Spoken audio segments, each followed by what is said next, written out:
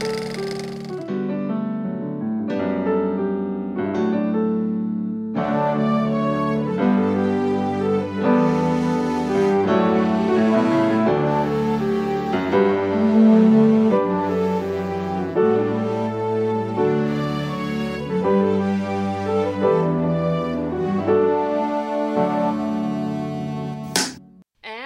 we are back behind the lens for another week. Obviously, a technical glitch there with our theme music that I know Brian is going to get fixed for us sometime, later today. That'll be fixed in post. Okay. God bless post-production. So, welcome behind the lens. Another week. We are here. Joining me today, a special treat. Greg is being the dutiful son again this week. And my good friend and adorable Spitfire actress, Kendra Montagna, is sitting here playing my cinematic sidekick today. Yay! Hi, you guys. Welcome to Behind the Lens. This is so fun for me because I've known Kendra for a number of years, been watching her career slowly, move up the ladder, and everything that she does as an actress to promote herself, to get herself out there. And she'll be talking about some of that. She'll also be talking about Comic-Con behind the lens. Comic-Con 2015. Such an experience. And some really great guests today at 11:15. Producer Byron Bean, and actress Erin Fritsch will be calling in to talk again about Living the Dream. Yes, we're still living the dream again this week on Behind the Lens. Last week, you may recall, we had the Spurlock sisters, Maya and Kim, writers, creators, directors of Living the Dream, this new web series that is absolutely hilarious. So I can't urge you strongly enough to go and watch it. It's livingthedream.tv. Yep. And I can't wait for the next group. I've seen all 8 episodes already. It's hilarious. It's hilarious. And as you mentioned earlier, the production value. Yeah, really high quality. They're shorter episodes, which, for some of us have a shorter attention span, so it's really nice. No, a shorter available time span. Yes. So, but we'll be talking to Byron and Erin, and then a very timely and very topical interview. We're going to have director Victor Bueller calling in to talk about his documentary, A Whole Lot More.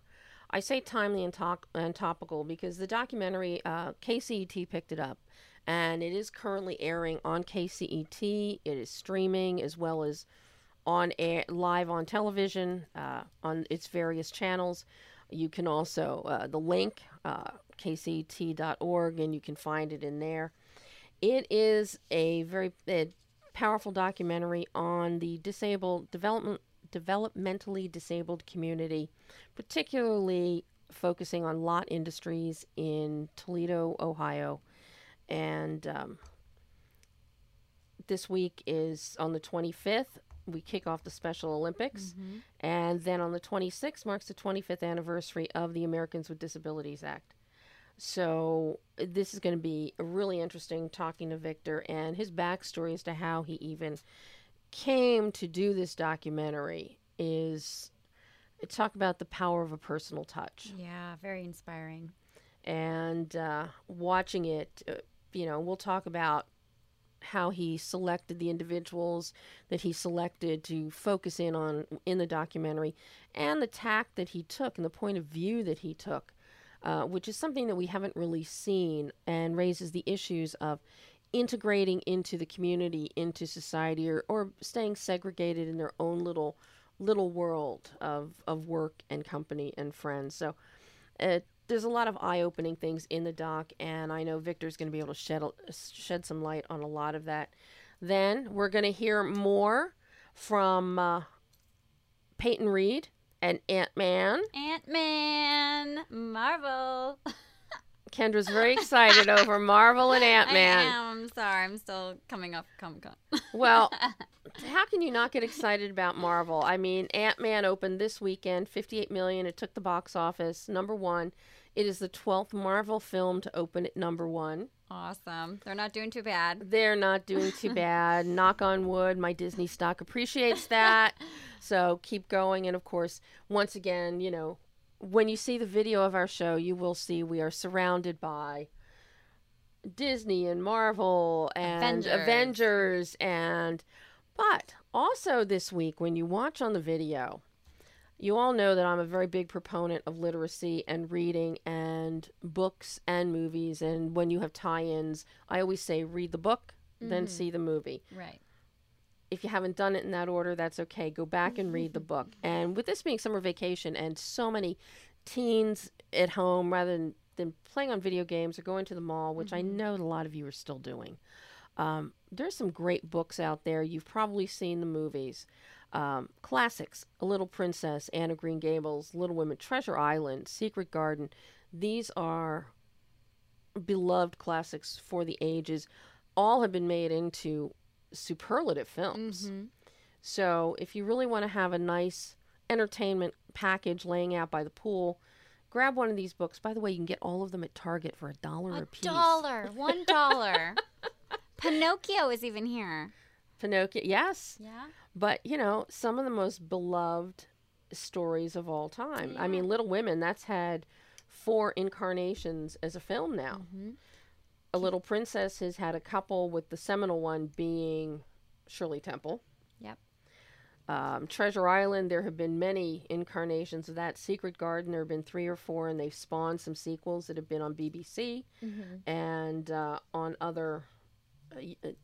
most of the best Secret Garden adaptations have been by the BBC and by the Brits. And of course, Tom Sawyer. There is a plethora. Yes. Jonathan Taylor Thomas at one point, wasn't he in that? He did one.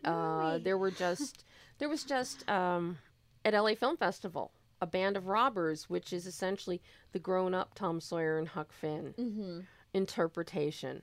So a lot of good reading, a lot of good movies. So if you just want to kick back at home, not even go to the theater, and catch up. Cheaper, only $1. Catch up on your classics, lay out by the pool, take your portable DVD player with you, stream the movie, or take your phone, stream it on Netflix, and entertain and improve your mind. Yes. Can't have a good movie without a good story. And the stories are right there for $1. See? See? That's, you know, and that's so true. I'm glad you mentioned that, because you have to have a good story. You know, George Clooney has said that countless times over the years, that you can have terrible performances. Right. You can have technical problems. But if you don't have a good script, a good story to start with, and then a good script. You can't ice a bad cake, you Well, know? And you as an actress, when you're looking at scripts, Right. is that a determining factor for you quite often? It is. I try to use my imagination as much as possible, so I'm pretty welcoming to the content that is being offered, because I just want to use my skills in some form.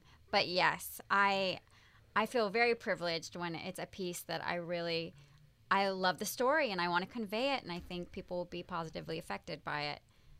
Well, and you talk about using your skills. For those that are not familiar, go find a lovely web series that I executive produced that was written and directed by Ned Airbar.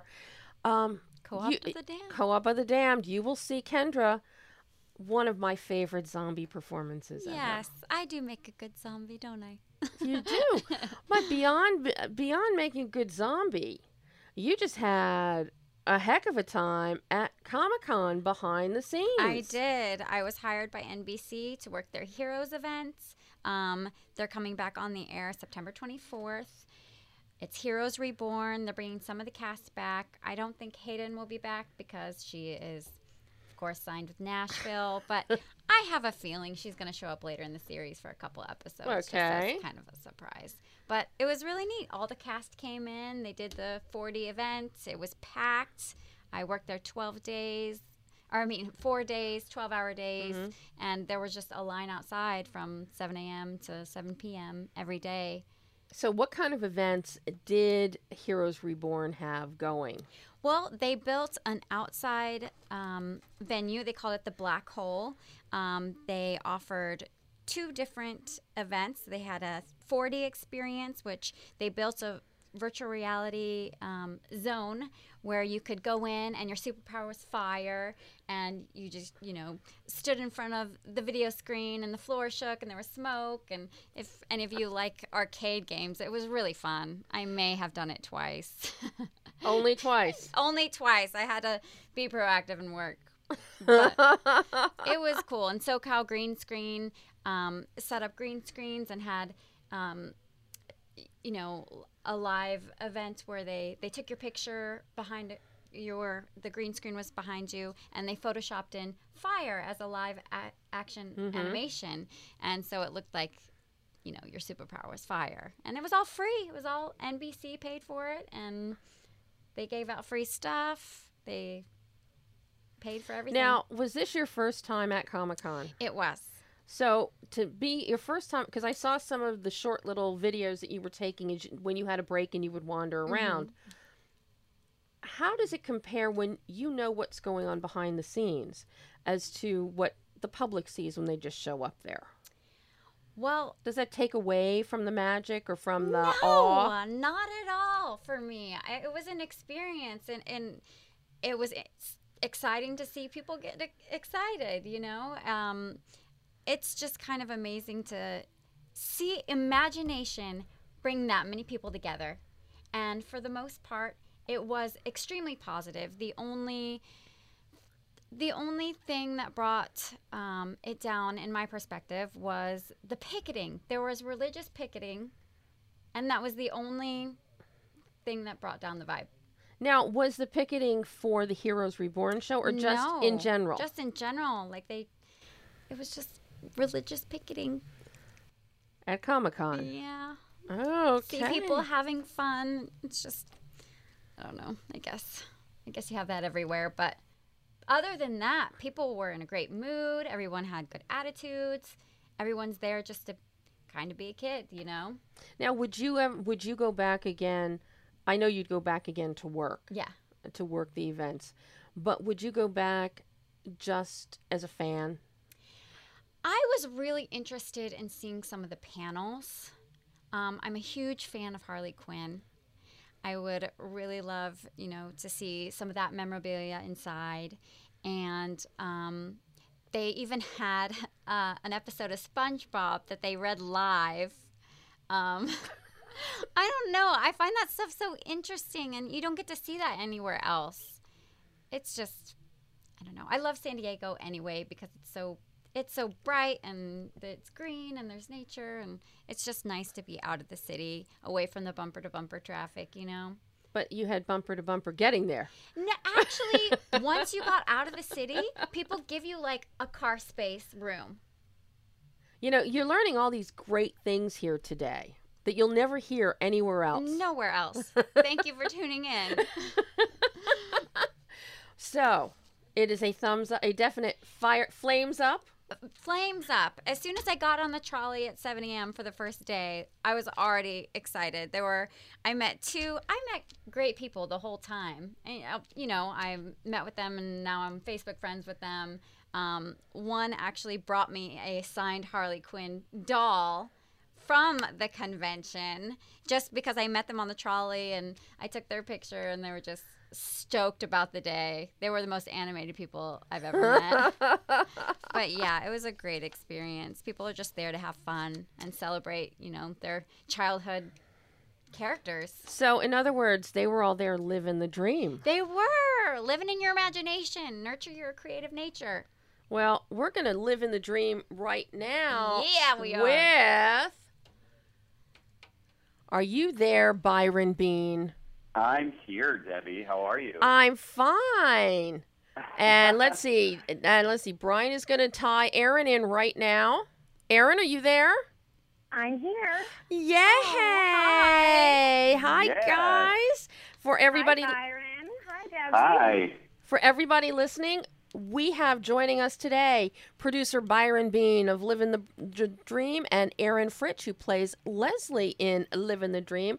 And guys, playing here with me today, Living the Dream, is my actor friend Kendra Montagna, who you should probably look at one day, Byron. Just saying. Oh, fun. Hi, All right. Byron. Hi. So, Hi, Kendra. Hi, Aaron. so Byron, you already know how much I love the show. I sent you my thoughts on this before I even sent it to the publicist. Yeah. Yep. How did you, and this is so spot on. This is such a spot on show. It is so inside baseball with the industry, but it is so true. And then it's laced with this great wit and sarcasm and humor. How did you become involved in this project? Well, Kim, originally when I was in casting, Kim Spurlock had sent a film script of hers to us. I loved it so much. I've been following her since then, and that was about 4 years ago. And her and her sister brought to me this web series and said, listen, you know, her career wasn't going the way, it sort of was at a standstill with her being a writer-director. And she sent this web series that was essentially about her life. And so when I read it, you know, a lot of people say, write what you know about. And she knew about this, and she knew about what it meant to her. And her writing partner, Mai Spurlock, her sister, hit the nail on the head with what Kim was going through and also some of the behind the scenes of what was happening in the business. And it just rang true with me because I encounter that a lot, and it just struck a chord, and I loved it so much, and it just flowed from there. Now, Byron, because you have gone up through, you know, the casting, you and I have both known so many of the same actors, directors Yeah. over the years. Do you see the web series, has this opened up a whole new gamut for you as a producer and then for actors like Aaron? Oh, for sure. I mean, this platform has opened a lot of doors for a lot of producers and actors. For me, it's more about a lot of creative control. You know, a lot of people have projects and they'll go to these networks that will essentially take control over it to sort of manipulate the project. But in the web world, I feel that there's so much more control for the creative. And for me to be able to explore more and to be able to content find control. more actors. Now, Aaron, you play the character of Leslie, Yes. who just happens to be a producer in Living the Dream. Go figure. I know. Now, I have to ask you here, just anyone you might have modeled your tactics and techniques off of, you know, in honing in on this role. Oh, that's funny. Byron, you know I love you. You know, I feel like there's a little Byron in there, for sure. I mean, Leslie's like the kind of stereotypical Hollywood go-getter type A. She wants to get it done. She's got a lot on her plate. You know, I think she really does have a good heart and believes in the script and in Kip, but, you know, she wants to get it done. And, yeah, I mean, there's definitely that side in Byron, and I'm a bit of a type A myself, so brought out a little bit of that. Yeah. Now, did you audition for the role of Leslie? I did. You know, Byron, because he, you know, had the script and really was in love with it, kind of brought it to me first and said, I just want you to take a look at this. It's this new web series, and there's a role in here that just feels very close to you, and just take a look at it. So I did, and I really fell in love with the character, and yeah, came in and read for Kim and the rest of the, you know, production team, and Byron kind of removed himself, if I'm remembering correctly, from the situation, kind of brought me to the table and then stepped back from it since he is my manager as well. And it just worked out. You know, it was a good fit. Because now people, when they see the series, they're going to recognize you from, you know, House of Cards, The Good Wife, and for those really ancient of us, you know, going all the way back to soaps, because you were in 2 different soaps, actually. Way back in the day. Way back in the day. way back in the day. How do you find in picking the properties that you're taking now, the roles that you're taking? You come out of the soap world. You've done theater and stage on Broadway. What do you look for? Because you've got something like House of Cards, you got something like The Good Wife, and then you have something like Living the Dream. Living the dream, I can honestly say, and Leslie, to me, that's the kind of character that I've been waiting to play. There's parts of her that are similar to Corey Bratter, the role I played on Broadway in Barefoot in the Park. But in terms of television and screen, I really enjoy kind of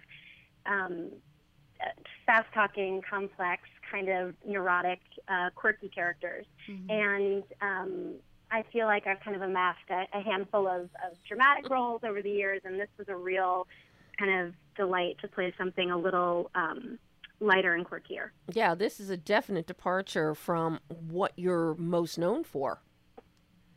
Yeah, for sure. In terms of the work that I've done up to this point, it is a departure, but something that, Byron and I had talked about a lot, something that I was really eager to play, this kind of quirkier role. Now, Byron, because you're wearing two hats here, you're Erin's manager. You're also one of the producers on Living the Dream. Do you ever find it challenging there in terms of having to take the hats on and off? It's like you have a client that, and not just with Living the Dream, but with any property that might come around. I do. I mean, I always look at projects. When I have the producer hat on, I'll look at the project and look and see who is exactly right for the part. I mean, I know that a lot of, sometimes you have managers that will want to put their clients in roles in projects, and I commend them for that, to get them work. But sometimes it just doesn't serve the script. They may just have some sort of nuance that doesn't really fit the character. Right. For me, when I read the script and knowing Erin and where we were sort of taking her trajectory of acting, I sort of had to put on both the manager and the producer hat and sort of say, listen, this is a character that is exactly you. This is, you could do a lot with this. And I know that this was a ballpark that she could play in and really, really do well. And it showed on the series. And I sort of take that from my casting background. It's sort of in casting, you have a problem and you have to have the solution for the problem. You have a problem of finding someone, but your solution is finding the exactly right person that walks into the room and goes, yes, that's the person. So for me, I've been fortunate enough to have that experience, to know that when I have the producer hat on, that's what I'm looking for. It doesn't necessarily mean that a client of mine could play that role, but if the client is perfect for that role, then I'll approach them and say, listen, this is great for you. Now, when you're looking at properties to produce, what kind of considerations do you have for that? Because I know you produced Community Therapy, you did One Up on an I Spy open mic. What draws you into those? When do you decide to say, okay, I'll put on the producer hat and come on board? There's a few elements. Story for me is number one, and the connection from the writer and the director in that story. There's always property that people bring you that people say, hey, there's a great story here. We have a great team. We have this. But there's something about the right connection, the alignment between all the creative and the story. And then when you get in the room and the collaboration, you feel it. And you feel the energy, and you say, from something from inside of you says, yes, I want to be involved in this. There's also on the business side in your mind where you go, okay, I can also deliver the pragmatic side of this. I can find, I have the idea of what casting directors would be great for this. I already have an idea of what actors would be good for this. There's a couple of factors. I mean, it's certainly more on the creative side for me, the collaboration and what hits me and what instinctually do I look at. And when I hear the story, and I'll go, oh, great, this is good. I love the team, and I love what it means to the writer and the director. That's sort of what happened with Living the Dream too. Mm. So where do both of you see Living the Dream going beyond episode 8? I'm chomping at the bit. I am chomping at the bit. I'm chomping. I mean, I want to see so much more of this. That Byron, I'll even talk to you about investing in more. The production wow, quality yeah. is really, really good. I watched a little bit of it, and I saw your guys' trailer. And the comedy is really fun, too. There's nothing better than comedy. Oh, when comedy is done right, Yes. it makes me happy, and I think that's what a lot of people bank on. We know when web series, when you have a comedic web series, and you do it right, the production value is there, the comedy is there, and it's not so broad that it takes you out. But something like Broad City is great because these girls are these girls, and that's what their situational comedy makes it funny. Mm-hmm. But sometimes you can see a web series that just sort of falls a little flat because there's something about either the chemistry, the connection, or the comedy isn't there. But that's, when you watch this, it's great. I mean, the comedy is there, but past this season, that's in the head of Maya and Kim. They kind of have an idea of where they want to go with it. I'm Debbie, I'm with you. I'm chomping at the bit. I'm like, let's get this next season because I just want to read scripts. So I can see what happens. I am dying. Hey, I'm actually waiting to see if Kit gets a hippie voodoo Barbie doll that is made to look like Leslie because Leslie abandoned her. Seriously. I know. I want to know if they come back together. I mean, it's the best cliffhanger. It ends so well. It really leaves you hanging. I mean, it just, and and I have to, and the hippie voodoo doll, the hippie Barbie voodoo doll is just the greatest thing. And I really think that the girls need to write in another doll that is a Leslie voodoo doll so that she and Barbie can sit in matching martini glasses and commiserate together. Have happy hour together. Well, I'm all about the happy hour, Byron. Yeah. Nothing wrong with a happy hour. Oh, such a full circle moment. Yes, and I have Kendra sitting here now, who is part of the next full circle moment. Oh, funny. At the backstage, yes. Backstage Bar and Grill in Culver City. Doing a little shout out, little plug. Culver City, represent. Yeah, I'll tell you. So, where would you like to see your character of Leslie go, Erin? I would like to see Leslie not quite having it all together. Something that happens that you get to see maybe a less together side of Leslie. Mm-hmm. So what else are you working on now while you're waiting for the next episodes to be written? Mm-hmm. I know. Well, I actually just had a baby. Congratulations. 4 months ago. So I am working on motherhood at the moment. Oh. And Byron, what does that do to you as a manager when your client decides to just willy-nilly go have a baby? Willy-nilly. She's dropped. No, I'm just kidding. No, I love it because it's a function of the life of an actress. So that if they when they choose to have a family, that happens. What I've noticed and what I love about that too is and I've had this actually happen with a couple of clients and other actresses that have started a family, is that they come back and there's so much more in their Ready to go. lives of an actress because they're just kind of like families first. And when they go into a room and audition in front of a casting or producers, it's kind of like it's not that it's not at the front of their mind, it's just that it's a little more of a comfortable experience because they're just like, great, well, the pressure's kind of taken off and the focus is taken off of being like, I have to be an actress. This is what I do. And absolutely. That's exactly it. And we've just started, I'm just back auditioning again, for the past couple of weeks, which feels wonderful. Yeah. So I'm super excited, to get that next project. But Byron's right. It definitely changes things. And it's kind of full circle for me. I was actually 3 months pregnant when we shot Living the Dream. And, not quite showing yet, so nobody knew. And it was kind of a really special time for me. So the project in general is just very near and dear to my heart. Oh, well, then maybe we can have a cute little hippie baby doll. I mean, maybe Leslie gets pregnant, you know? Who knows? Who knows? And it messes up her world. And try and that's actually balance. funny. Balance work with that Exactly. little change, that unexpected change. So what do you have coming up next, Byron, that you're working on? Anything? Well, we're working on Kim's next script. I have to toot her horn a little bit because she's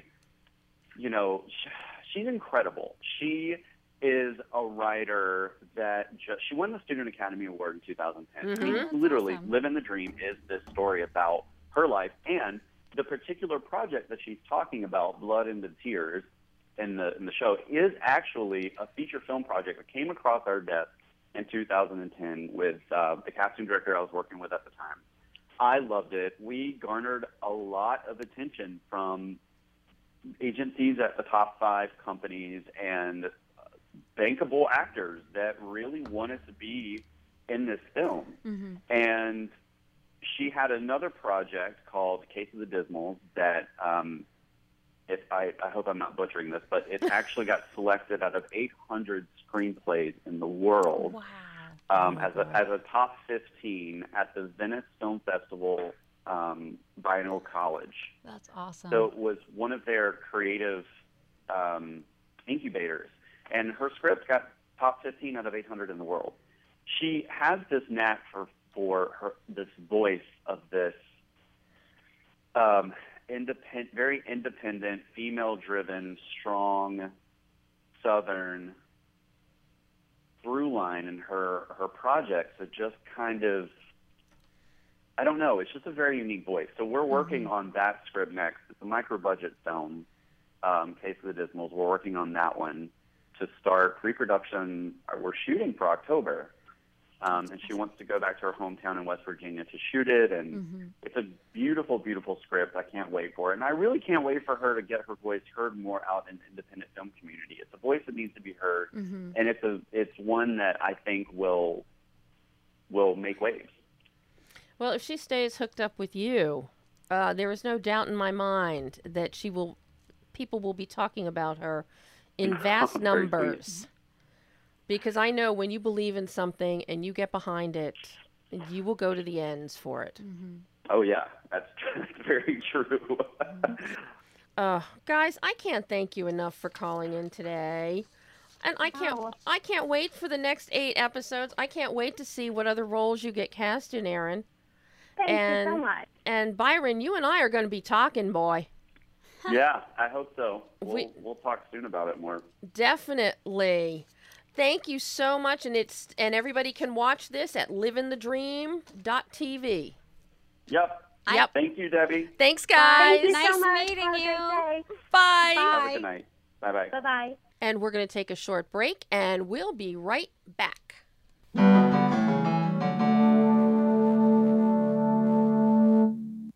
Behind the Lens is sponsored in part by the Culver City Observer. Located in the heart of Screenland, Culver City Observer is available in print and online at www.culvercityobserver.com.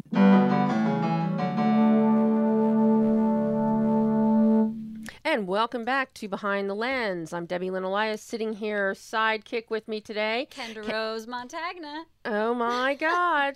And if you're listening, you just heard from producer Byron Bean and actress Erin Fritsch talking about Living the Dream, a great new web series that's out there. I can't recommend it highly enough. It is just, it's fabulous. It's a great comedy. Fabulously funny. livingthedream.tv on the internet. Check it out. And now I am absolutely privileged and thrilled to have with us Victor Bueller. Hello, Victor. Welcome to Behind the Lens. Hi, Victor. Hi. Hi there. How are you? I'm good. How are you? Great, thanks. Thank you so much for calling in and joining us today to talk about a whole lot more.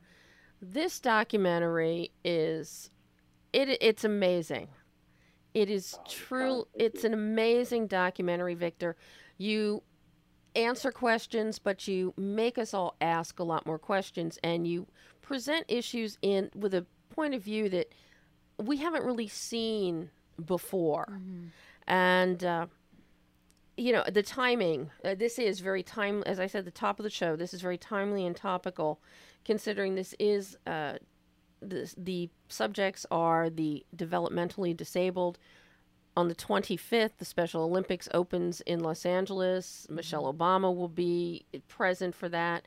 And on the 26th marks the 25th anniversary of the ADA. How fortuitous is this timing and KCET running this documentary? Yes. No, it is 25th anniversary. The ADA is big. The Special Olympics is always a wonderful organization. And yeah, absolutely. It's, yeah. I mean, it's a very timely too, because in many ways, the kind of landscape of work for people with developmental disabilities is really evolving now more than ever. And there's a lot of questions, like you mentioned, that are being asked about what is the best, how can we create more employment opportunities for people with disabilities as a whole, but with developmental disabilities in particular. And those questions, there's some hard questions, because the systems that the people have relied on to a degree for many years are having to adapt or change, or sometimes, in many cases, close down. Mm-hmm. And so there's a lot of unknowns right at the moment, and there's a lot of people with family members with people with developmental disabilities who really aren't quite sure what the next step, what the future holds, and people with with the disabilities themselves are asking themselves some tough questions. So there's a lot of very exciting things on the horizon, but there's a lot of questions being asked right at the moment. Mm-hmm. Well, something I find very interesting is how you even got involved in this project. Mm-hmm. This stems from your own injuries as a result of an accident, correct? Yeah, that's right. I mean, I'm not alone, because I think a lot of people who care about disability issues have had an experience in their lives, or a family member that really kind of connects them to, even briefly sometimes, or what it's like to live with a disability. And I had an experience where I was in a very nearly fatal car crash, and I was in a wheelchair for a couple of years. Mm-hmm. And going through that experience really sort of opened my eyes to basically how, I hate to say it, but in many senses, we forget how many people with disabilities there are in America, mm-hmm. and really how excluded a lot of them are from our workplace. A question that I started to ask myself, and then started asking other people, is how many people with disabilities are in your workplace? Do you work with? How many do you interact with on a regular basis? And the answer can be not as many as you think. All right. Mm-hmm. Well, how did you end up getting involved with Lott Industries and Joan Brown? The whole concept of Lott and Toledo, Ohio, it's not a place that I would think that you would be looking for a story. Well, Toledo, so basically the premise of A Whole Lot More is that for many years, this one particular factory was very successful, making car parts, mostly for Ford, but for many auto companies. And what was unique about it is that it employed only people with developmental disabilities. And in a sense, it was kind of one of the shining examples of a workshop. And people were well paid, and people had lots of work. And it basically sort of, the people who worked there felt they were auto workers. They felt they were part of a larger whole of that industry there. And Toledo, for those who don't know, is basically right outside of Detroit. So it's really in the sort of hub of the Motown, of the classic Motor City, USA. And so what I read a story about was that basically with the decline of the auto industry 6 years ago, this factory was in trouble. And the 1,500 people who worked at this factory, all of them had developmental disabilities, were seeing their paychecks decrease, were struggling to make ends meet. And basically, it was a story that sort of told me something about the American economy and the future of the American economy, but also opened made me think about, well, what happens in tough times to really, in many ways, the most vulnerable members of our society. Yeah. Mm-hmm. Things can change in a second. They certainly can. Now, I love how you give us the broad picture of Lot Industries. A lot of that is through Joan, the former director. But then you hone in on three individuals. Wanda, who I can easily see how you honed in on Wanda. She honed in on me, actually. She is amazing, an amazing woman. And then TJ is just one of the greatest loves in the world. And Kevin, his desire for independence outside the system, so to speak. I mean, they're varied. They're varied in their degree and type of developmental disability, but they each bring so much to the story and to life in general. Mm-hmm. What led you to each of them, or what led Wanda to you? Yeah, you're very kind. Thank you for your comments. And you're right. Those three people they're just amazing. And I mean, Wanda sort of runs the show there. So when I arrived with my camera on the first day, Wanda came over, basically walked up to me and said, "Hey, what's going on?" And from the moment you met her, she's sort of like the Rosie the Riveter character in a way of Lot. She's constantly trying to get things done and motivate the troops, if you will. And she's just got a spark that you can't kind of ignore. Mm-hmm. And I would say with all three characters, what really struck me is how badly each of them really wants to play a role and be included and work, and how much hard work means to them, and how they see it as a value. I mean, none, Wanda, TJ, and Kevin, none of them really wanted any handouts. They really wanted to earn their way, and they were looking for a path to make that happen. Mm-hmm. Well, and one of the interesting that we see, especially with TJ, whose cerebral palsy it's very advanced, very progressed. He's always lived at home with his parents, and even he is worried about his parents. They're worried about him, but he's also worried about them. Mm-hmm. And he'd like to move out on his own, but what will happen to them if he goes away? Mm-hmm. It's almost as if they might lose part of their purpose. Mm. And yeah.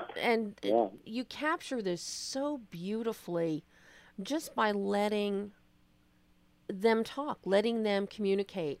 Because I know TJ likes to use that communicate, because that's very difficult for him, but he communicates so beautifully. Oh, yes, I couldn't agree more. He's very eloquent in his own method of communication, and he's a very compassionate guy. He's sort of a prisoner of his own body in many ways, with cerebral palsy, and he's also deaf. So, his cerebral palsy makes his sign language harder for some deaf people to kind of register. So he does have communication problems, but in a way, he's always listening, and he's a very keen listener, and he really picks up on people's body language, and he's got a very instinctual kind of feel for other people. And I think that comes across when you meet him and when you get to know him, just what an empathetic soul he has. Mm-hmm. Now, did you learn sign language in order to communicate with TJ during the filming, or did you have a signer there interpreting for you? I did try to learn. Yeah, I can't say I did a wonderful job, but I sort of have got the basics down. It's beautiful language, and I'd never really learned any of it before. And I really encourage anyone to try and even pick up some basics, because you realize what an expressive language it is.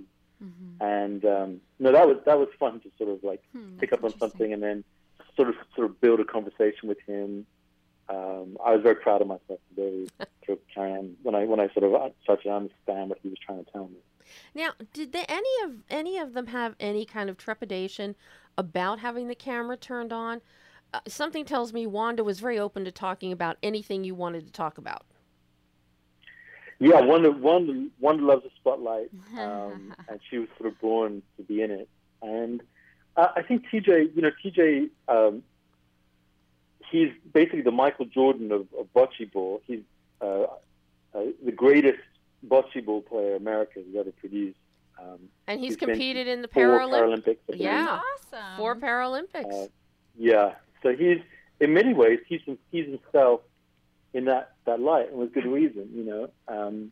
And then I think Kevin was in many ways the hardest character to kind of persuade to be on camera, and I think that was he's obviously just a shy character, and but what was amazing with Kevin is the longer you spent with him, you realize just how deep he runs. I mean, have these amazing conversations about Greek mythology, or he'd suddenly come to me in a panic, and he'd have to talk about music from the 1980s, and he'd list out the songs that he was listening to. Oh. And so, like, we'd have these really moments of connection, and suddenly it became, you know, more like a friendship. And then occasionally I'd pick up my camera and ask him what was going on, or he'd have a job interview, so he kind of knew that it was time to do some filming.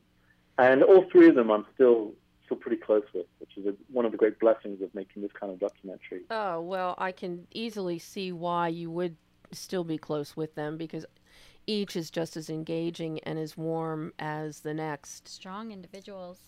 Very much so. How long was the actual filming process? How long was this shot over? Yeah, it took a little longer. I mean, the amazing thing with documentaries or any film, it's sort of like raising the funding for them these days. And so we kind of went initially, and we had to sort of make the film in parts. I knew that when Lot closed one of its main factories, that was a big time and big marker that I had to be there for that. And so it basically took about 1.5 years to shoot. Oh, wow. All in. So, you know, various phases. How much footage did you have to go through in the editing process? Oh, probably too much. I mean, one thing that was really tricky to do is because in the disability community, there's such a mixed regard to a place like Lot, which is called a sheltered workshop by some. And there's a big call to close sheltered workshops around the country, partly because they paid sometimes less than minimum wage, partly because of the nature of the work that's done in sheltered workshops. Now, Lot, for many years, had bucked that trend by paying very good wages and by having a lot of very meaningful work. You know, they were building actual parts for Ford Explorers for many years. And but one thing that sort of was very delicate in the editing process was kind of how to tell the story of a sheltered workshop, but also include the idea of community work. And basically where Kevin goes in the story. He desperately tries to find a job out in the main community, but it's, you know, even for him, with all his strength, to struggle. Right. And obviously, you know, he has he's on the autism spectrum, so that's a challenge as well. But the great thing about the film is just in the nick of time, he found a very nice job at Best Buy. Oh, wonderful. Is he still there?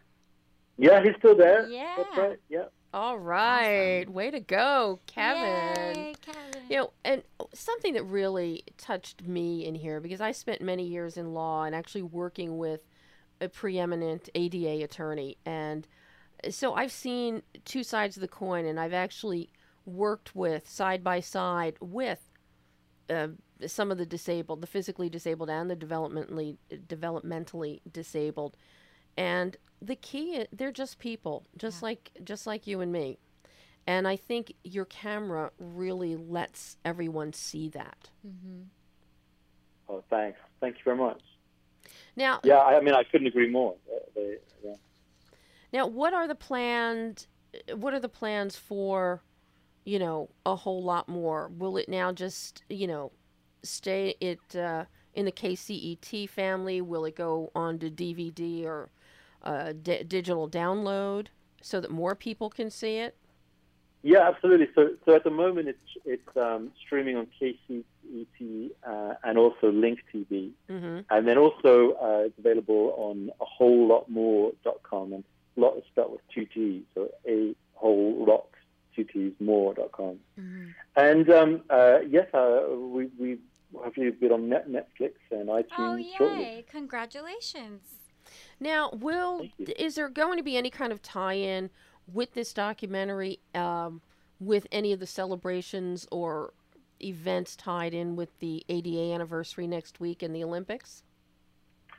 Well, nothing specific with the Olympics, but we are having a couple screenings coming up. We've got one in Ohio very soon, and definitely we'll be raising the flag, celebrating the 25th anniversary of the ADA, and trying to make as much noise about it as I'm sure you are as well, and everybody Yeah.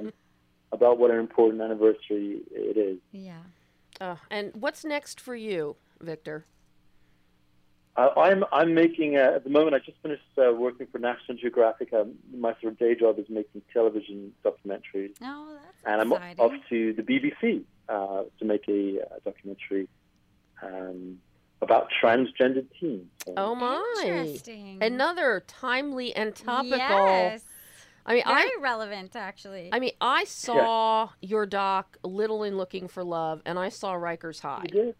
Oh wow! Thanks. So, the minute that Caitlin sent me something on this on A Whole Lot More, and I saw that was you, I was like, yes, I have to see this. I have to talk to Victor. Oh, that's very kind. Thank you. Because Thank you. I appreciate that a you lot. have your storytelling eye and letting the camera see rather than you making it see it's a gift. And you are a very gifted storyteller with a lens, Victor. And this is one story that I am so glad you told. Yeah, I commend you for taking an obstacle in your life and changing it into a positive platform for awareness. I know we all go through our own trials and tribulations, and it's important to find that silver lining and pull from it and move forward and affect other people in the best way that you can. And I was excited to hear about this. I commend you for it. So, Well, thank you, ladies. You made my day. Thank you for your kind words. I welcome. appreciate it very much. Victor, thank you so much for joining us. And I hope that you will join us again when you get when your next project is done. yes. Yeah, I would Yeah, love to see absolutely, it. of course. Yes. I would absolutely love to see it. I love documentaries. I I'm know. a big sucker for documentaries. We both are. We both All are. right, Victor, Great. thank Great. you so much. And we'll talk to you again in the future. Bye, Victor. Have a Okay, good day. thanks a lot. Bye-bye. Take Thank care. you. All the best. So, Victor Bueller, writer, director, cinematographer of A Whole Lot More, streaming on linktv.com or .org. KCET has it, Soon airing to be on and stream- Netflix. Yes. So it's a very powerful documentary. It's a very emotional documentary when you watch it, and it's very uplifting when you see these primarily three. You see other workers in the lot industry who are there in the background, and the camera picks up their comments, but Yeah. you see their pride when they do something well done, and you hear them when they find out that the telegraph facility is being shut down, and they're going to be disseminated elsewhere. And they're worried about, will I have enough work? Yeah.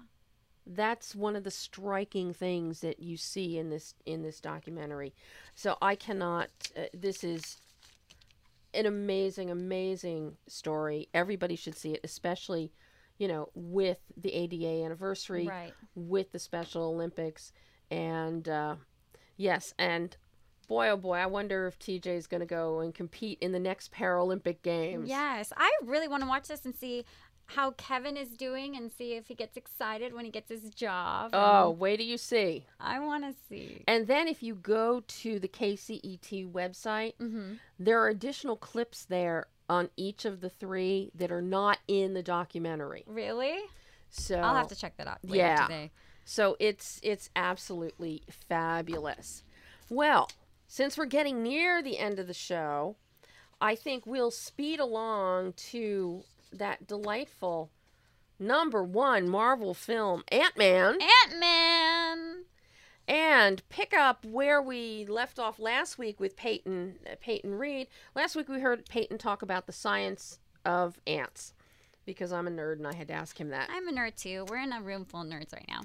But Peyton also talked about some of the effects in Ant-Man, the shrinking concept, which, as 90% of you out there have already seen the film, so there's no big secret here. But here's what he had to say about shrinking and the special effects that went into Ant-Man. In terms of the shrinking, I went back and watched all the shrinking movies. There's a long cinematic history of shrinking: Incredible Shrinking Man, Incredible Shrinking Woman, I Shrunk the Kids, of course. Honey, I Shrunk the Audience pre-show at Disney. All of them. But we were making sort of what would be the definitive shrinking movie of 2015, and the sort of drum I kept banging was it's got to look photorealistic. You can't have a movie where where you're in the normal world, it's realistic. When you go down, it feels like an animated movie. It had to look photorealistic. And Jake Morrison, who's our visual effects supervisor, we spent a lot of time together and talked about how we were going to achieve it and how we were going to shoot it. And, what lenses we used, what does the world look and sound like when you're down there? When you see dust particles floating around, how does the light play? And I'm really, really happy with where we ended up, because it was, in a movie like Ant-Man, it's got to look real. And that applied to the ants, too. I mean, that was really one of the challenges, is creating ants that looked photoreal, but also giving them some real character. And particularly in the case of Anthony, the idea that we're going to create sort of a Roy Rogers Trigger or Lone Ranger Silver relationship between Ant-Man, because in the comics, that's one of the iconic images, is Ant-Man flying around on an ant, and I wanted to embrace that. So I was thrilled with where we ended up in the visual effects. And again, one of the things about Marvel is you're just surrounded by the top people, in all the fields. But in visual effects, they just did some amazing work. And that photorealism is extremely photorealistic. Really? It is fabulous. It truly is. But as everybody is finding out with Ant-Man, the heart and soul is the idea of hero and daddies and daughters. Mm-hmm. And here's what Peyton had to say about the heart of Ant-Man. With regard to the father-daughter aspect, it was the thing that I hung the whole thing on. You can have a movie that has amazing effects, and this certainly has that, and brilliant visuals, a lot of action, humor, whatever. But whatever you see something that you can connect to, that's emotionally resonant, it stays with you in a very different way. I think that's the key to any movie, and that's what I thought about throughout this whole film. This is what the movie is about. And it certainly is, that emotional resonance. We have emotional resonance in Living the Dream that makes you laugh. We have emotional resonance in a whole lot more that touches the heart, opens your eyes. And we have emotional resonance in Ant-Man that every daughter sees a hero in her daddy. They do. And that's the best part. And it looks like we're out of time again, No, almost. is it over? Yes. You will come back again? I will come back, for You better. sure. You I better. loved this show, Behind the Lens. I learned a lot, and I love hearing about new projects and people just going after their art. Love it. It has been so fun having you here. Thank And you don't for forget, having me. people, it is Shark Week. Shark Week. The new Sharknado airs this week on Sci-Fi. Movie Shark de Blore has to get in a plug Yes, for sharks. Obviously. So that is it for us. We'll be back next week. Next week, I will have the directors from another documentary, Twinsters, joining us.